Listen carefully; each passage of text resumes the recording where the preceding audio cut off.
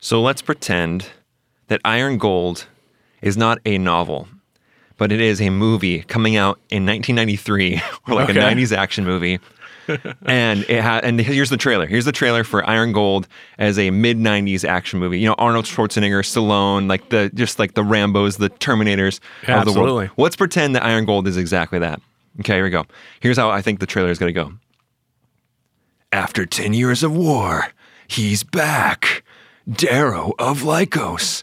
His gruesome sidekick, Severo. His BFF, Victra. And then you can intersplice them kind of making cool poses. You know, just like, yeah. And then... helicopters like falling out of the sky. And then, here we go, back into it. And his wife, the sovereign of the solar system. They're ready to take down the society and look good while doing it. This summer, it's part 4 of the Red Rising saga, Iron Gold.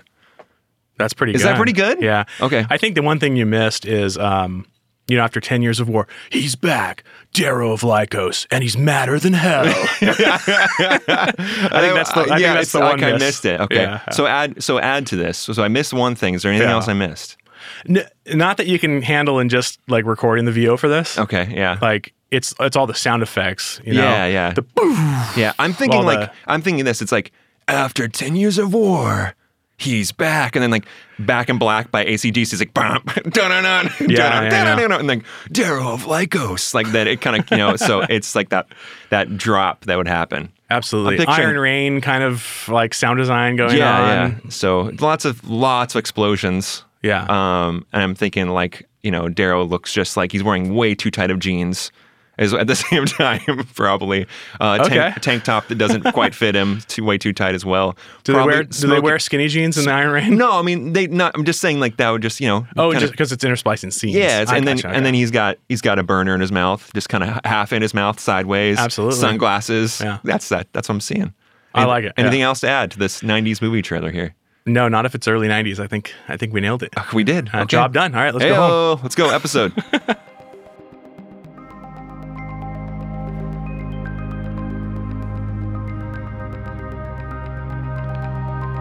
They told me I could only be a custodian.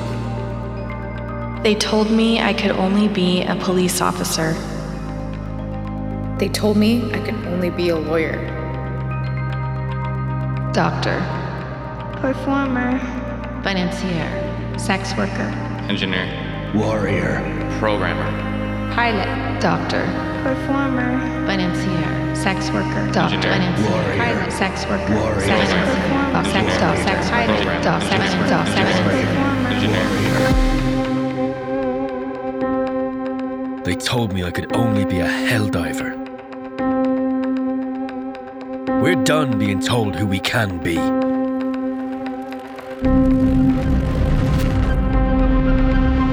Hail Libertas!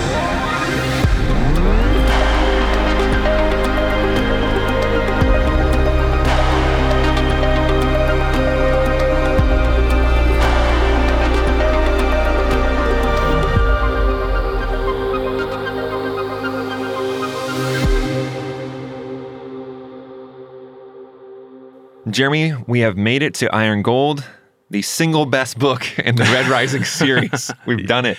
Amen to that. It is the single best book. Is that a hot take? I'm confused about this, to be honest, because everywhere we look, and when I say everywhere, I mean Reddit.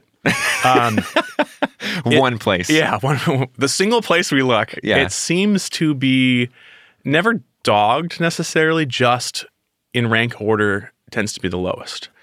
It's an A-, right? That's kind of what they're saying. Yeah. I've seen it kind of like, oh yeah, I've read it once, it's good, but no one's like, it's an awful book. Yeah. I've seen a few. On Reddit though, right? Yeah, on Reddit. But that's Reddit. That's Reddit. Exactly. So, but overall, I mean, they're all wrong. This is the best book in the series. So I believe this is the best book in the series. You believe that. Mathar believes that. We all believe it. Yet, I would also say this. Unlike you and Mathar, this is not my favorite book. Morningstar is my favorite book in the series. I think this is the best book. I just think this is the most, in ways, the most detailed, the most involved, also the most compelling storytelling in a lot of ways as well. So that's the difference. I can separate my favorite from what I think is actually truly the best. even though that's not easy. No, I mean, this is like, I can do it. It's like that Rotten Tomatoes thing where you look and it's like the critical score and the audience score, right? And I think that's kind of the delineation between like favorite and best. Yes. Are we the critics then? Is that how that works nowadays? I guess so. That's I weird. don't know. Let's go ahead and talk about Iron Gold and kind of how we read the book in preparation for this series. It's about, we're going to do like these 5 episodes on Iron Gold. And obviously you would read a book from start to finish, or, from left to right. That's how you read a book. But we actually did it a little differently. And I know that we watched a YouTube video a while ago. This is so long ago. I don't even remember where we came across this, but we watched something. One of the Pierce ones? Yeah, it was like a Pierce video. And he said something to the effect of like, he wrote each POV at one single time. Like he sat down, he wrote like, I'm going to write the Leary POV, and then he would write that, or then he'd spend time writing the Darrow POV, and then he'd write that to completion, and then just move on and move forward. And we were like, well, that'd be kind of cool to read the book like that. Like, how would that work? Since that's the way he wrote it, wouldn't it be interesting to try to read it that way? I found this to be one of the my favorite way to actually digest this book. I liked this better. Did you like this better? I don't know. This kind of goes to like better or valuable, right? Yeah. I kind of have this innate belief that it's important when you can read these POVs separately. I think it gives you kind of those separate accounts a little more in a linear manner that you can follow. Because I found that in my reading the different POVs, that to be true, that you can, Lysander's a great example, right? I found myself understanding his story. I'm not going to say sympathetic necessarily, but more understanding toward his story and his motivations as Pierce designed them than when the POV kept switching and there was an amalgam of different stories that kind of mixed and really paint him in a much worse light than I think Pierce did separately. But that being said, I think that like Pierce's intention obviously was that mixture, was that swirling effect, right? Mm-hmm. So I think like while the value is in what Pierce intended, I still think it's extremely promising to like look at how did Pierce separate these and how did he actually create these characters in a linear manner, like you're saying. Yeah, I mean, obviously the way that anyone should read this book at first is to read it from start to finish, like that. But on a reread, when you're just kind of going back to the book, and this was a little difficult because you have this character named Philippe that kind of jumps between both Lyria's and Ephraim's POV. So that made it a little difficult to follow our track, specifically those two POVs in kind of the later stages of the book.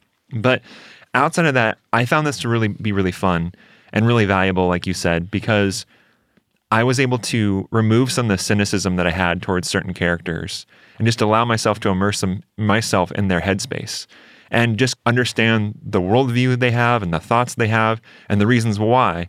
I think when you read it as a jumble, like how Pierce kind of like how it's actually presented to us now, I think it's harder to see the clarity of why these characters are the way they are.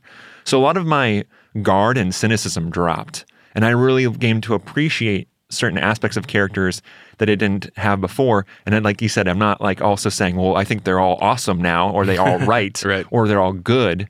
That's not what I'm saying. I'm saying that Pierce put these characters in for a hyper-specific reason. And I think that this book really, it's not a binary book. I think that a lot of what Red Rising through Morningstar has this good versus evil, Star Wars kind of like Empire versus Rebels feel to it. And this book and the second series does not have that at all. It differentiates itself wildly from that. And the gray area is being imbued by Pierce heavily. And so to dismiss a Lysander POV or maybe an Ephraim POV and just say like, well, I just don't like them because they're baddies, I think you're missing a lot on the story. I think that Pierce is offering a challenge to you, the reader, for you to ask yourself, why are these people here, and what are they trying to express, and what are they trying to put on you as a reader, and are they what these questions that they ask? Should we be asking ourselves these questions? I really like that process. I liked kind of having to wrestle with the book in a way. No, like you're saying, valuable is a great word. And I think it's worth, avid readers of multiple times to go back and try it this way and see what they think. And I'd say the same about Dark Age. Question for you. I have an answer too, but I want to hear you first. Is like, did you have difficulty at any time? Were there pieces missing to the puzzle that kind of made you miss the back and forth when you read it like this? I didn't miss it. I just thought, like, I'll say again that I just had a hard time following that through line of Philippe, that character that you can say persona that Ephraim plays, kind of jumps back and forth between Ephraim and Lyria's chapters. That was a little puzzling because there's one time that I was like, wait, did I skip a chapter? Did I somehow like go too far forward? But I didn't. I just had to go back and double check. So that was a little hard to follow. That's a kind of a heads up, I guess, maybe a warning. Otherwise, I thought it was just a great time. I really liked doing this. I liked doing it better than just the straight read through. Yeah, and I felt a very similar way in with the Philippe kind of dialogue and stuff. But I think that's why I encourage it so much on a read through. Maybe not even a second one, but maybe like a third kind of read through. Yeah. Because that context is so important that I felt like I could be getting lost, but I wasn't because I knew the story. I think is where I'd go. Yeah, I think us knowing the story well enough, and we between the two of us read it, several times a piece. That made it made a lot easier to do it that way. So again, I can't say how much I enjoyed it enough. I just really liked it. But let's go and take a break. And when we come back, we're going to be talking about the prologue of the Iron Gold and spending the entire episode just focused on the prologue. But a quick heads up, the conversation is a lot about war, and there's a lot of tragedy in war. And so there's some heavier themes that the prologue deals with. We just want to give a quick, hey, we care about you guys. This is kind of a heavier conversation. We don't normally go this heavy. So, I mean, it might not feel that way to you, but to us, it kind of feels that way. So we just want to say, hey, like, if you're not in the headspace to talk about war and tragedy, then maybe come back at a later time. And also, if you have the opportunity, even to maybe take a quick break and read the prologue of Iron Gold, so you have like all the context of what we're going to be talking about next, because it's a fascinating conversation. Absolutely. It's right in the beginning of the book, by the way. There it is. Boom. Okay, let's take a break. We'll be back.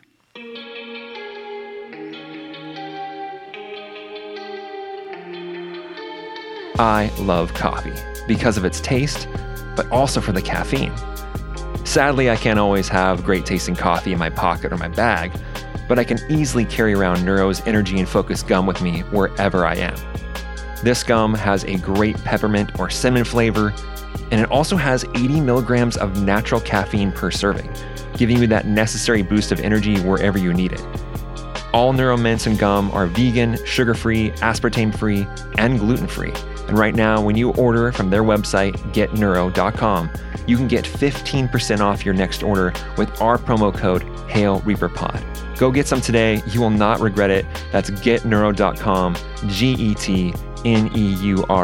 and use our promo code at checkout to get 15% off your next order. Hail Reaper Pod. Jeremy, we're back from break to talk about the Fall of Mercury prologue in Iron Gold and spending the rest of the episode talking about this. And I just want to get right into it with you. There's a lot of fascinating things that we're going to talk about with this prologue, but the first thing that jumps out, and a lot of people have probably picked this up, but just in case you haven't, we want to talk about this because it's really interesting, is that it's written in third person. And you're like, well, why is that a big deal? Well, if you remember, the first three books are not written in third person. They're written entirely in first person, present tense, and Darrow is the actual narrator. So then we get to this point and we have a completely different narrator. And I just found this so jarring. I just thought this is so weird. I don't know what you felt, but it wasn't that it wasn't my jam. I thought this is really interesting, but I was just like, why? What's going on here? Yeah, I think I've said it on some past podcast or something, but I don't know much literature that I've read that's first person. Mm-hmm. And so I think the first book was pretty jarring for me. And it took me a while to get in the flow of reading the style. But once I was in that rhythm, it felt pretty natural. So yeah, when the prologue for Iron Gold came around, it was like it took me back and I'm like, now this feels weird. Yeah. But like you said, I think it's definitely stands out from the rest of the series. Mm-hmm. It's not bad. It's quite interesting in sort of how it like throws up the flag and it's like, I'm different. Yeah, very much so. And so you and I were very puzzled by this in a conversation and we're talking to you and you're like, well, why don't you just ask Pierce? Because we were speculating on why. Like, well, why? Why would Pierce write this way? And you're like, well, why don't you just ask him? Like, what do you mean just ask him? Like, what's you think I can just like call him and go, like, what's up, bro? You want to tell me what's going on here? No, but you did encourage me to just like send a message. Just send a message to see what he says. And shout out to Janelle for getting this response. But he actually wrote back with a very thoughtful response. And he said that we could totally read this on the podcast. So here it is. Mostly, I just wanted to play around. First person isn't my natural medium. And so I wanted to see a third person omniscient in the Red Rising world because there's far more literary devices that you can use. I find it an easier writing style because you can show spectacle more fluidly with the greater scope, but also dive deeper with a single sentence than you can in first person. Imagine if we can go inside Karnas's head as Darrow is killing him, or a Graze as Ragnar is walking past, or a Blue and a Ripwing as he takes on the Morning Star, or a Labor rising up on Phobos after Darrow's address. Sometimes I wish I wrote the whole series in third person, but then I know I'd lose the immediacy that comes with first person. So it's certainly a trade-off either way. Considering I was moving from a Darrow POV and expanding it to others, it felt like a natural bridge to show how large the world of Red Rising is, how much time had passed, and provided a more condensed, lyrical way of info-dumping 10 years of cultural backstory. Hope that helps, Pierce. And it does help. Thank you, Pierce. We really appreciate you taking your time to offer such a wonderful explanation. And Jeremy, like knowing the prologue, and we read it multiple times in preparation for this conversation, and then also seeing this response, like what really stands out to you? Yeah, first I want to just say that like I also appreciate Pierce's response, and I really appreciate the fact that he understood the dichotomy between the two writing styles and what the trade-offs were, because that's exactly what it is trade-offs. Mm-hmm. And while the first trilogy has just that immediacy that he talks about, just that hit-by-hit action that being right in Darrow's brain brings you, the addition of these POVs brings something so incredibly valuable. And it allows you to just kind of root yourself in the story. Mm-hmm. This is much more of a relatable series. And I think it's a more honest series. And when you have these multiple POVs, I think it really allows you to draw a through line. And you can find the truth of the matter, because before we were questioning Darrow, right? Yeah. How reliable is he of a narrator? And I think now that we have 4 POVs, we sort of understand, we get a way better picture of exactly how reliable he is, because again, we can draw that through line right between all of the POVs mm-hmm. and get the truth. One thing that really sticks out to me, and I agree with everything you said, but just like, I love that he says first person isn't my natural medium. Like, I was like, what? Like, we just wrote all of your books in this, all your published works are in this first person present tense feel. And then he's like, that's not where I'm really at. It's not where I excel. But, you right. know, okay, cool, dude. Like, but also this flies, like these movements, like I talked about earlier, that you have this starting with the Fury, the city, the bombs and the Reaper. This has this poetic nature to it where he says, you know, he actually mentioned a lyrical way of info dumping. It does feel like that. It has this kind of cadence of rhythm to it that is so unique and so different than the way Darrow would talk. Darrow has this really interesting way of talking, communicating to the readers that I know I really like. I think you do too. But when you're in Darrow's head, he has this staccato, kind of like quick, jabby like way of talking to you, especially in the first 3 books. I think that Pierce progresses Darrow a lot more, so he's like more fluid in how he communicates to the reader with his internal monologues. But in the prior 3 books, especially the first 2, it's very short and kind of quick and precise, whereas this is just something like going into this narrative style. It's so different. The why that I had, or the thinking that I had before asking him, was like, who is talking? You know, that was like, is it Pierce? Is it like another character that we don't know yet? Or is that someone, who is this? But it's Pierce. It's him actually putting himself in the story for the first time and offering almost like his perspective in a way that it's so different than anything we've done before. Yeah, and there's this new imagery that's added to the story, which makes it that relatable story. And like he says, can we put ourselves into a gray as Ragnar walks by, right? Mm-hmm. He does a very similar thing in isolation in this prologue. Suddenly, you're in a world where you're seeing fishmongers, right? And you're seeing people huddled in what is probably an equivalent of like a subway system. Yeah. You're seeing a classroom setting with teachers and students. You're in this wonderful bedroom of an orange girl who then breathes a warm breath onto a window like everybody has ever done in life, and then draws in the fog. Yeah. And that's what draws you in, because before we've had this very kind of throne room centric story, right? Yeah. It's about the elites of society. It's kind of this perspective of general's war room or of the citadel, right? The throne room. And you don't really get like the people's view in air quotes. Mm-hmm. But now he's allowed to do that because of third person, right? Because he can't write like 4 new POVs just to put you in these people's heads. For just a second. Yeah. Yeah. And I think that's the beauty of it, right? Is like, I've never felt more a part of this. And we know Pierce meant that because he brings up these things from history, right? He roots this in the kind of the real world. Like, you know, he utilizes things that have happened in our history as part of, you know, society's history as well, or Earth's history. And in very much the same way now, I can see myself as that orange girl, right? It makes it more relatable. And for me, this series feels less fiction because of that. And it almost draws on like these elements of nonfiction because of that rooting, I think. Yeah. For me, when I read the prologue of this, The Fall of Mercury, it feels like I'm watching a World War II movie. It has that relatability, it has that tangibility, because it's something that happened. It happened in the last century. And that's a daunting and scary experience. And I feel like that fear is embedded in this prologue as well. But you know the scenes. Everyone knows the scenes. If you watched a war movie, they typically take a few moments, because that's typically the war isn't focused. Those war stories are not focused on essentially just the everyday citizens, but they always take a moment or two and they highlight how scared those people must be to hide inside of huddle under their kitchen table, or to hide in the shed in their backyard, or whatever that might be. This conjures up that exact experience.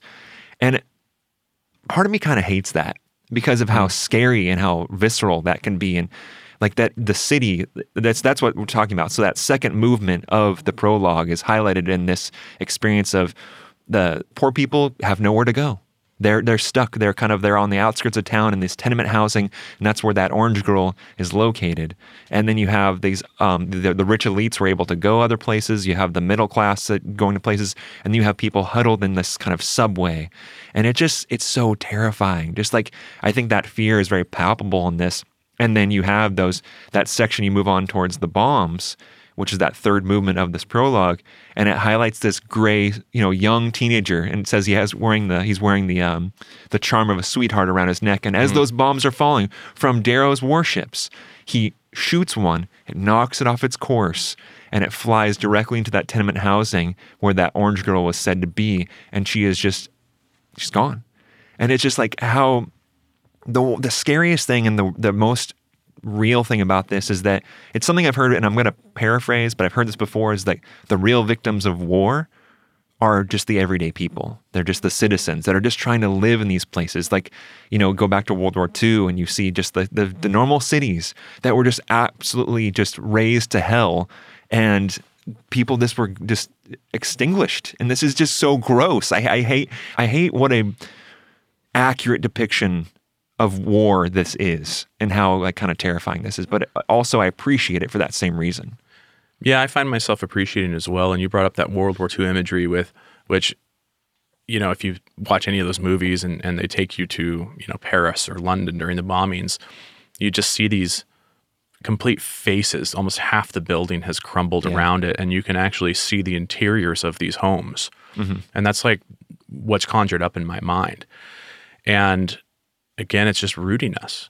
And I think one of the things that Pierce does that's so honest is he's able to strike this balance of this amalgam between hope and tragedy. Mm-hmm.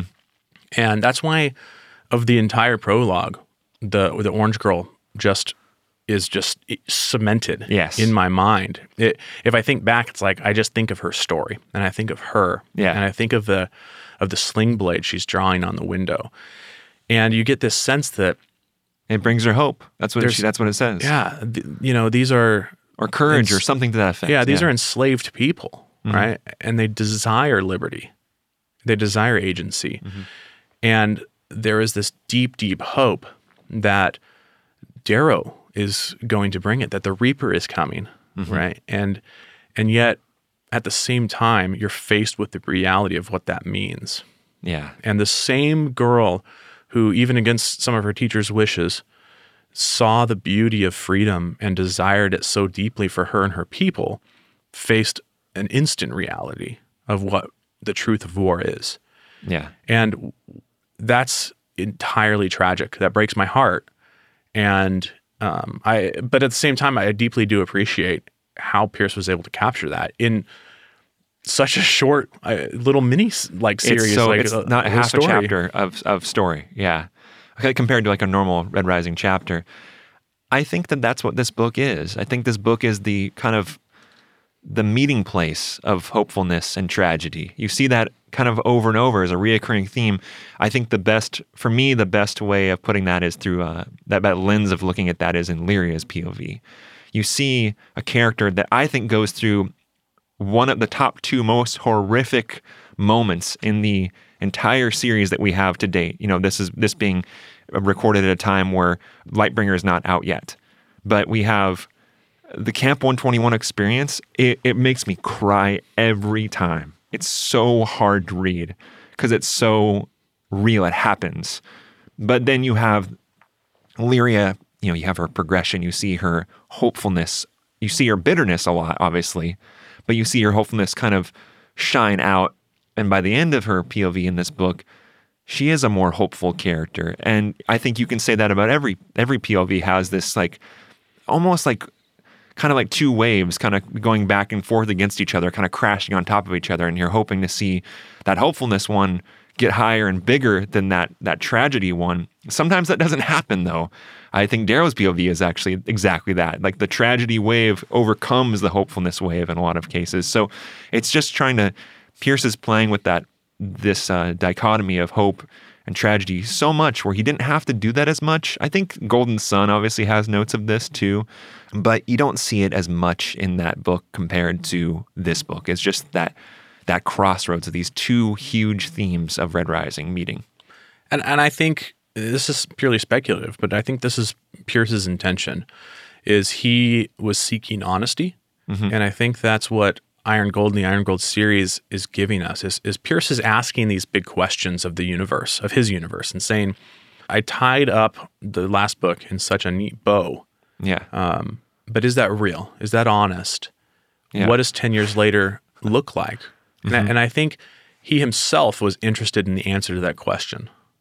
Yeah, I think so too. I think it was like it's a mental exercise for him, and then he's bringing us along for the ride. He's like he's asking us to confront so much. So you see the docks of Ganymede.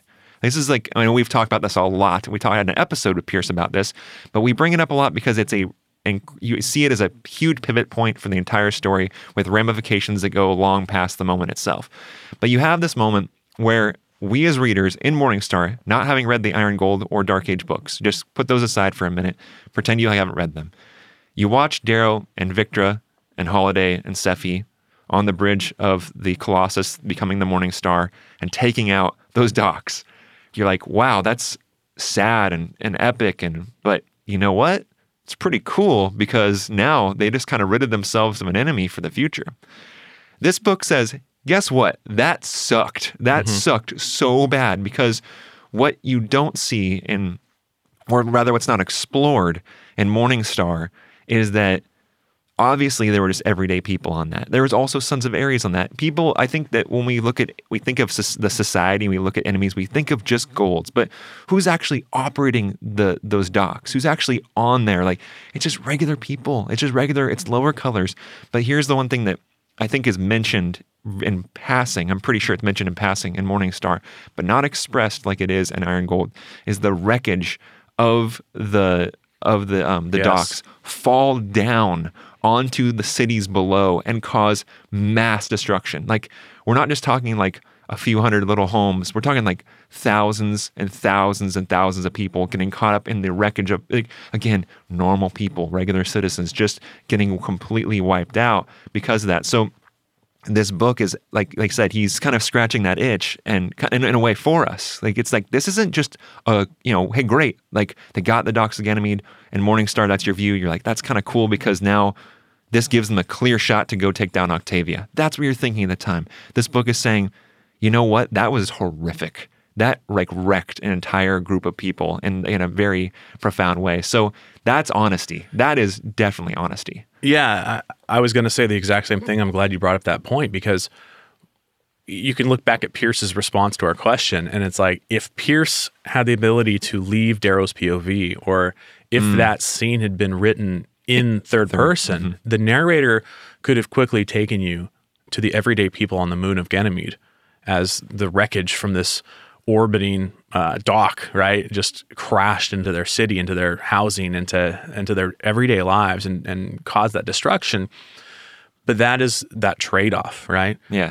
And I'm not saying it was bad. I'm just saying that that's a real thing, that you lose that and you're just there with Darrow in his mind only, and you never get to go to the surface of Ganymede. Yeah. So I think the book is this kind of balance between, and like we both said, tragedy and hopefulness. But I think another point of this book, the large point of this book, is for you to wrestle with these actions, these things that have maybe done in the past or that are happening in other POVs in this current book, and kind of go, is this a good thing? And that's hard because Pierce is asking you to 180 in a lot of ways from the things that he told you in prior stories. He's asking you to now question those things as if they are good or not, especially Ganymede. The idea of it, the intent of it, or the virtue might have been a good thing because you're ridding an enemy that wants to prolong oppression and slavery. But what's the cost of that? And was there another way?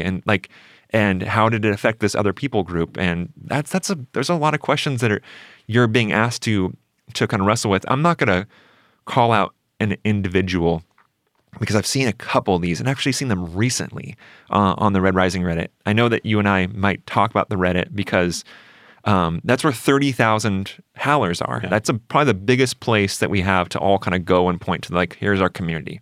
But it's not always the story we want to hear. I want to hear stories about Sevro and Ragnar and Darrow having a blast and kicking butt. And I want to hear those stories. Those ones bring me more joy. But that's not what Iron Gold is. It's not what it was designed to be. So we can't just dismiss these other POVs and just say, because these characters feel this way or they don't stand for the virtue that maybe Darrow does, that they should just be written off. Because I think that's basically saying to Pierce Brown that I just don't care about more than half this book. Yeah. I love that just idea of questions being asked. And one of the big questions in this series that I see being asked by Pierce is, was this liberty worth it? Yeah.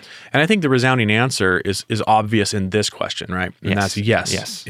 The casualties, the cost of war, if you will, is worth it, right?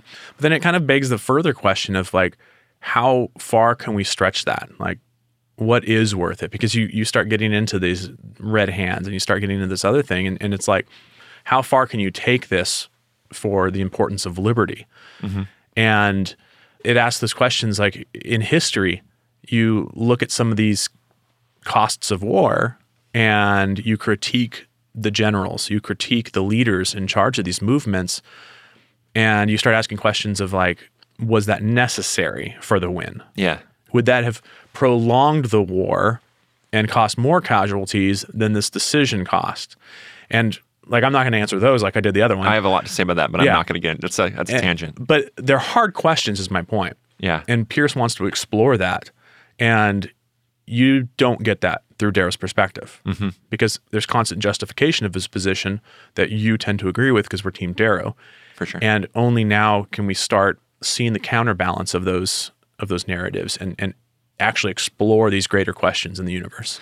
Well, that's well said. Speaking of Darrow, though, let's get to this guy. Let's get to our boy here. Yeah, what about him? Well, I mean, so we have, again, this prologue, the Fall of Mercury, is split into these four, what I would say, movements. The Fury being a very poetic in nature, very short, describing Atalantia's stances that the war is about to hit. The city and the bombs, which we talked about, kind of combined together as one piece to kind of talk about the way the city is feeling, like characterizing it, and kind of like the people of the city of Tyche as war is hitting.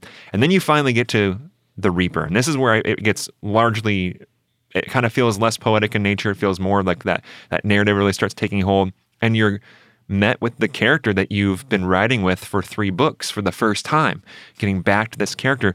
But he's such a dramatically different version, especially the one you left off in Morningstar. You felt like Darrow had learned so much in that bridge between Golden Sun and Morningstar. And then you're greeted by this version of this character who's just very battered. 10 years of war has weighed on him so heavily and so mightily, and he's just kind of done. It's so interesting because it kind of feels like, wait, I didn't sign up for this. Like, this is kind of not my jam. And that's who the character kind of remains to be through the entirety of the book. Yeah, this weariness of the dragging on of this 10 years war again takes me back to that World War II imagery.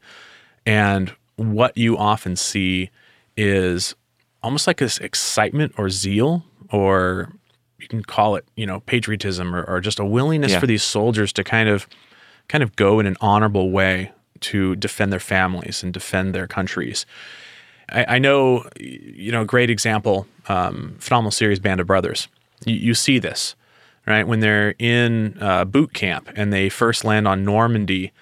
Sure, it's scary, right? But there's a willingness to engage, and there's this life in their eyes. You also see it when they deal with the opposition, right? Mm-hmm. They actually see them as people. They see them as, hey, he's a fisherman, just like me. He's a father, just like me. He's got a girl back home, right? There's this ability. Very 1940s of you to say something like that, but yes. That's where they talked in the movie. I get it. Yeah. I'm referencing the movie. Yeah. And it's like, as the show progresses, as it drags on, as you begin to see the destruction and the length of war, you begin to lose that life out of the soldiers' eyes. And I think they did a wonderful job at that. You see this weariness, and you see, like, to juxtapose that, you see them start to lose seeing other people as people, right? Yeah. They start viewing them almost as animals. And I remember one scene, and I know you actually know this series better, so you'd probably be able to name it, but I recall these, I believe, American soldiers pulling German soldiers out of a barn. Mm-hmm. And there's this just simple invisible dialogue that's in the air that's like, okay, do we take them prisoner? If so, we have to march back on duty, guarding these guys. We have to check them in as POWs. We have to care for them. All these things. And it's like, that's inconvenient. Yeah. For these dogs, Yeah. And it's much easier if we just execute them on the spot. Mm-hmm. And you would never have seen that at the start. And I'm talking generalizations, of course. Sure. But these gentlemen that you see in the beginning that are good people, just, they resolve to this in the end of the series, just shows, I think, so viscerally what that length of war does. And I think that analogy is kind of what we're starting to see in Darrow and how we're being set up for the second series. Yeah. What you said is really true. You see, like, those soldiers kind of in that specific Band of Brothers series, you see them go from looking at opposition as people to just purely opposition. They're just in the way of the goal. That is, I think, what, in a lot of ways, what starts happening with Darrow and starts happening in not to go too far in advance, but you see that happening a lot more in Dark Age with certain characters as well. Just see them as in the way and almost an inconvenience to the goal. That's episode 8, by the way, of Band of Brothers. Hard watch. But there's this moment at the end of the prologue here. It says that Darrow, this is the thing that strikes me the most. I have it highlighted in my book. It says, men call him father, liberator, warlord, slave king, reaper. But he feels a boy as he falls towards the war-torn planet. His armor red, his army vast, his heart heavy.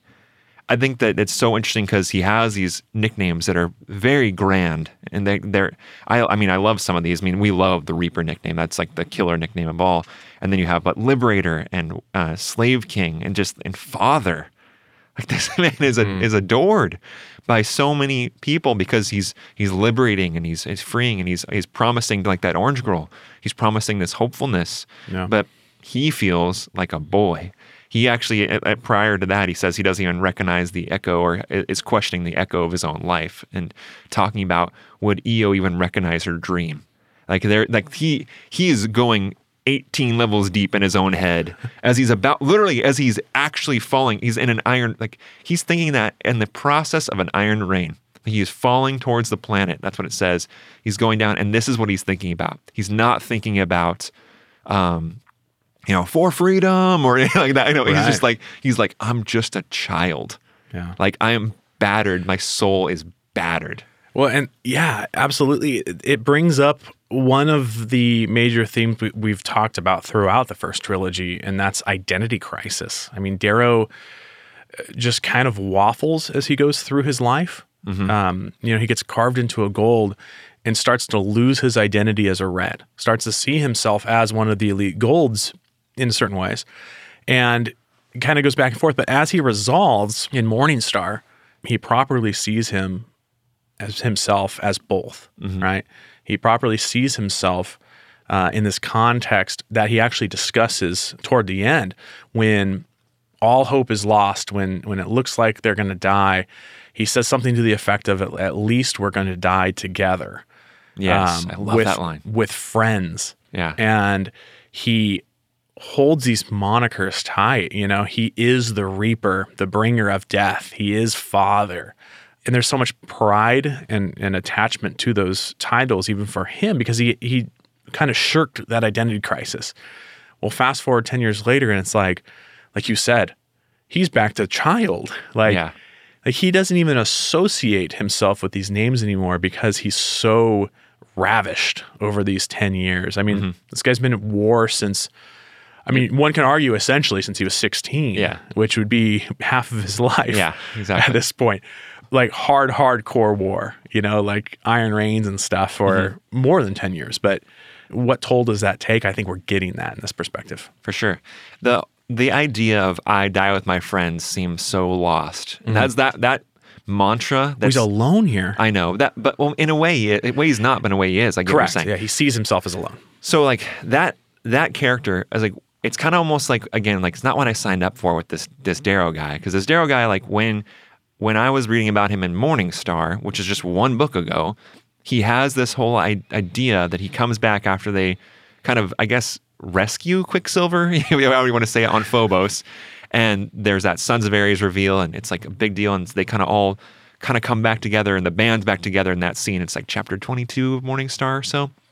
And then they kind of create that I die with my friends mm-hmm. mantra, which I think is kind of epitomizes a lot of that book. I feel like that is like they're in this together, they're moving forward, they're all in lockstep. And then here we are. It's like that I die with my friends thing. It actually has that same feeling of just being washed out. Like a lot of Darrow's other feelings here, because we don't know this, because we don't have a story of those 10 years. But can you just imagine for a moment, because extrapolating this and thinking, if Darrow is a real person, how many friends have died in that 10 years? Like mm-hmm. the laundry list of people that Pierce just didn't get a chance to write about, that he maybe became close to in for maybe a 7-year period or a 3-year period, and they're just gone now. Like how weary that would be, how that would feel. So I feel like that it's kind of it's kind of like meeting Darrow in this state when you come back to Iron Gold. I can see why a lot of people don't like this book, or they don't like, or they rate it as low, because the hero of the book and also the character that you have grown the most fond of is not the version that what you met or what we experienced prior. I think that's why a lot of people kind of struggle with the book. Yeah, and in many ways, he's on his character arc taken major steps backwards in this 10 years. And I mean, if you think of, like we were talking about, the juxtaposition between Die with My Friends and now this isolationism mm-hmm. that he has. He feels alone, detached, weary. And in many ways, it's kind of a cyclical thing, right?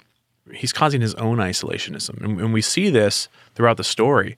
He does things. His actions are actually separating him from those same friends that he was willing to die with. He's pushing his wife away, and not in like a marriage pact or anything like that, but in like I can be around you. Like I physically need to leave, right? Because of decisions in this book, his wife and child, he begins to push Severo away. And there's all this kind of separation that he and his actions are actually causing because of this feeling of being alone, I think on like a subconscious level or something. Yeah.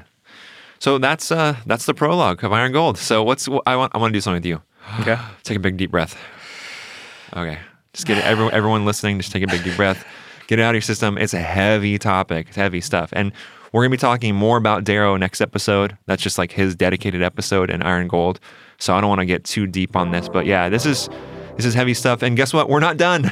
We have more to talk about considering the beginning of this book before even chapter 1 hits. So we're going to take one more quick break. We're going to come back. We're going to talk about one more really cool and important detail before chapter 1 starts. We'll talk to you soon.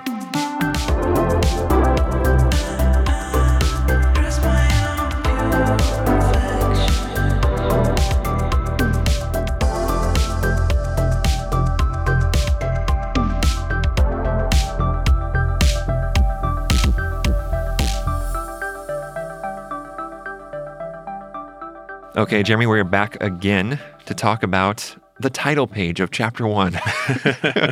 How interesting. No, one of my last read-throughs of Iron Gold, I read it several times to prep for the series. I just kind of, this caught my eye in a way that hadn't caught it before. And it was just this, it's part 1, Wind. And the very next page is, chapter 1. But below that was this poem and by Henry Wadsworth Longfellow. And I was like, why is this here? Like, why of all things? Because if you look at part 2, or the title pages for like part 2 and part 3, they're in-world quotes. There are quotes from, I believe, Lorna Arkos and House Ra. And you're like, okay, that makes sense. But this one is, I looked up Henry Wadsworth Longfellow, and that's a real person from our world. And I was like, that's so interesting. So I want to have you read the portion here from this poem that's on the title page here. Yeah, and this is actually the, I believe, third stanza of the full poem that Pierce uses. So, there's a poor, blind Samson in this land, shorn of his strength and bound in bonds of steel, who may, in some grim revel, raise his hand and shake the pillars of this commonweal, till the vast temple of our liberties, a shapeless mass of wreck and rubbish lies. So after reading this, after it catches my eye, and I'm like, who is this and why is this here? I Google the name Henry Wadsworth Longfellow, great name, and quickly find out that he's a professor, a great thinker, and a poet, obviously, that wrote a book of poems 19 years before the Civil War, and this poem is titled The Warning. He had not taken a stance on slavery in America to this point. He'd been asked about it numerous times, and been asked to even take a stance, and he'd kind of declined. But here he is taking an emphatic stance because not only does he write a book that is anti-slavery in America, but he takes all the proceeds from this book and actually donates it to people that are fugitives of slavery and also black churches. So he's making a major declaration here about what he thinks about slavery. And I find this to be now, like, knowing that context and that knowing, like, then you kind of see the through line of why Pierce is placing this here at the very beginning of the book. And like you said, 19 years before Civil War, it's amazing to think of, published in 1842. Wadsworth comes from New England, which was the epicenter of the anti-slavery movement in the United States. And coincidentally, actually was like heavily involved in post-Civil War Reconstruction, particularly in like Southern education, opening schools for the former slaves and things of that nature. So it doesn't surprise me actually of where Wadsworth came from in that way. But I think what's genius of his work here is that he is forecasting the future based on history. And how he does that is he goes to a Jewish parable one of Samson.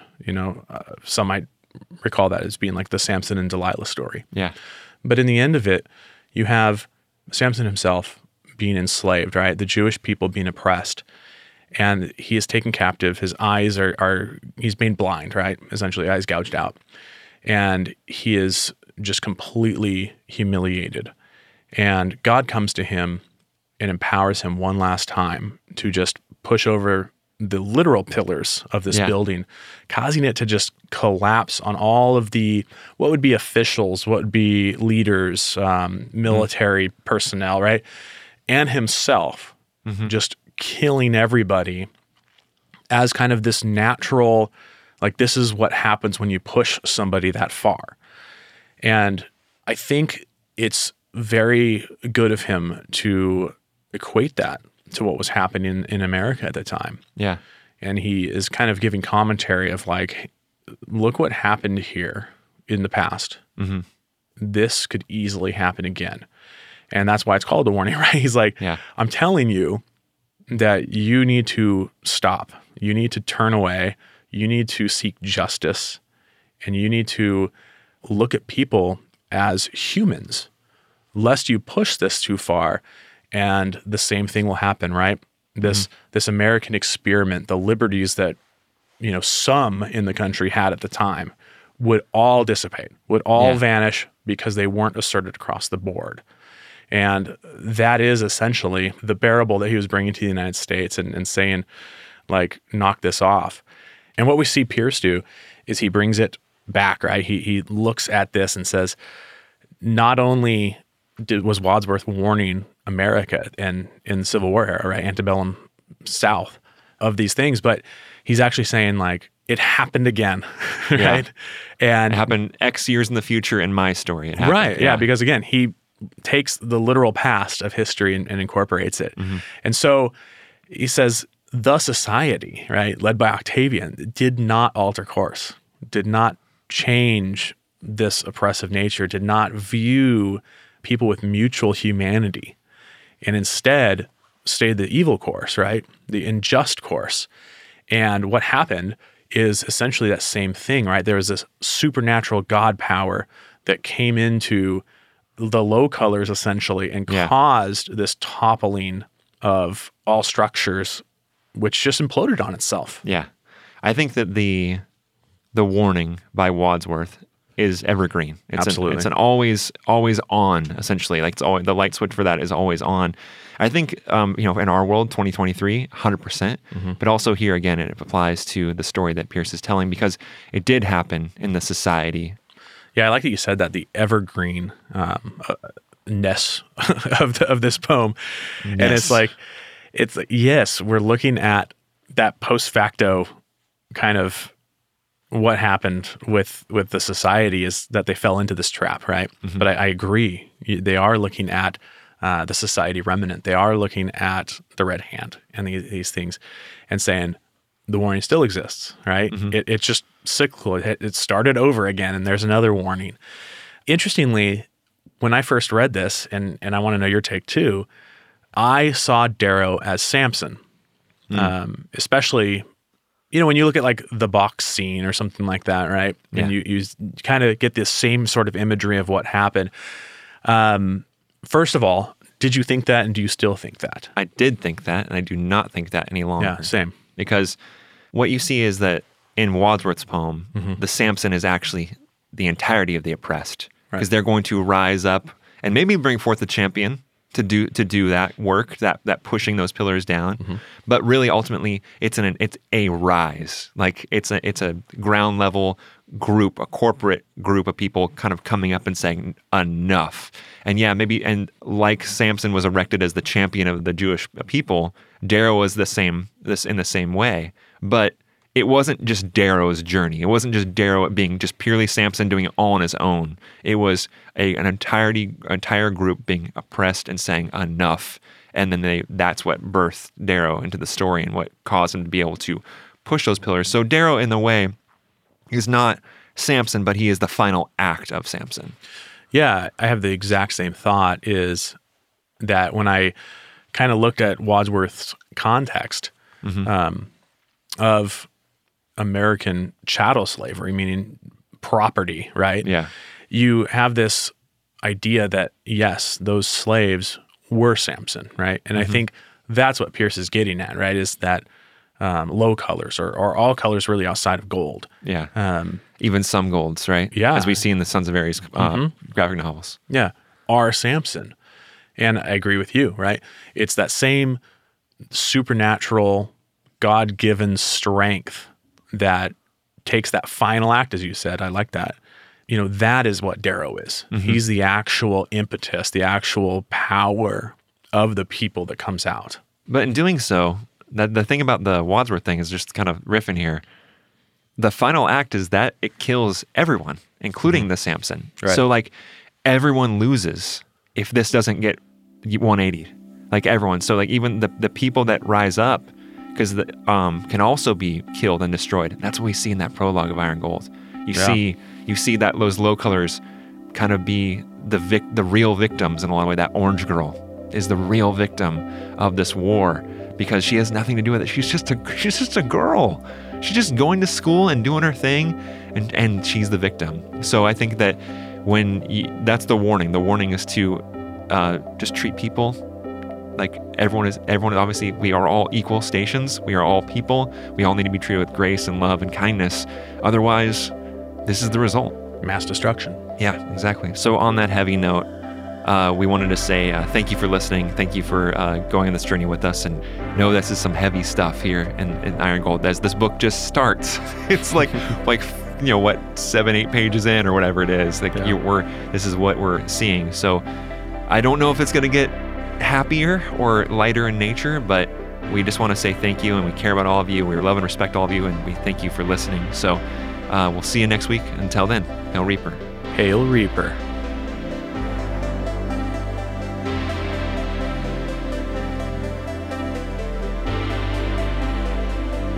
The Hail Reaper team is Jeremy, Mathar, Janelle, and myself, Philip. All artwork was done by friend of the podcast, Jeff Halsey. Our theme music, The Gordian Knot, was composed by Jacob Albaum, with production and sound design by Tim Mount. A huge thank you to Pierce Brown for creating the Red Rising saga and fostering our passion for books.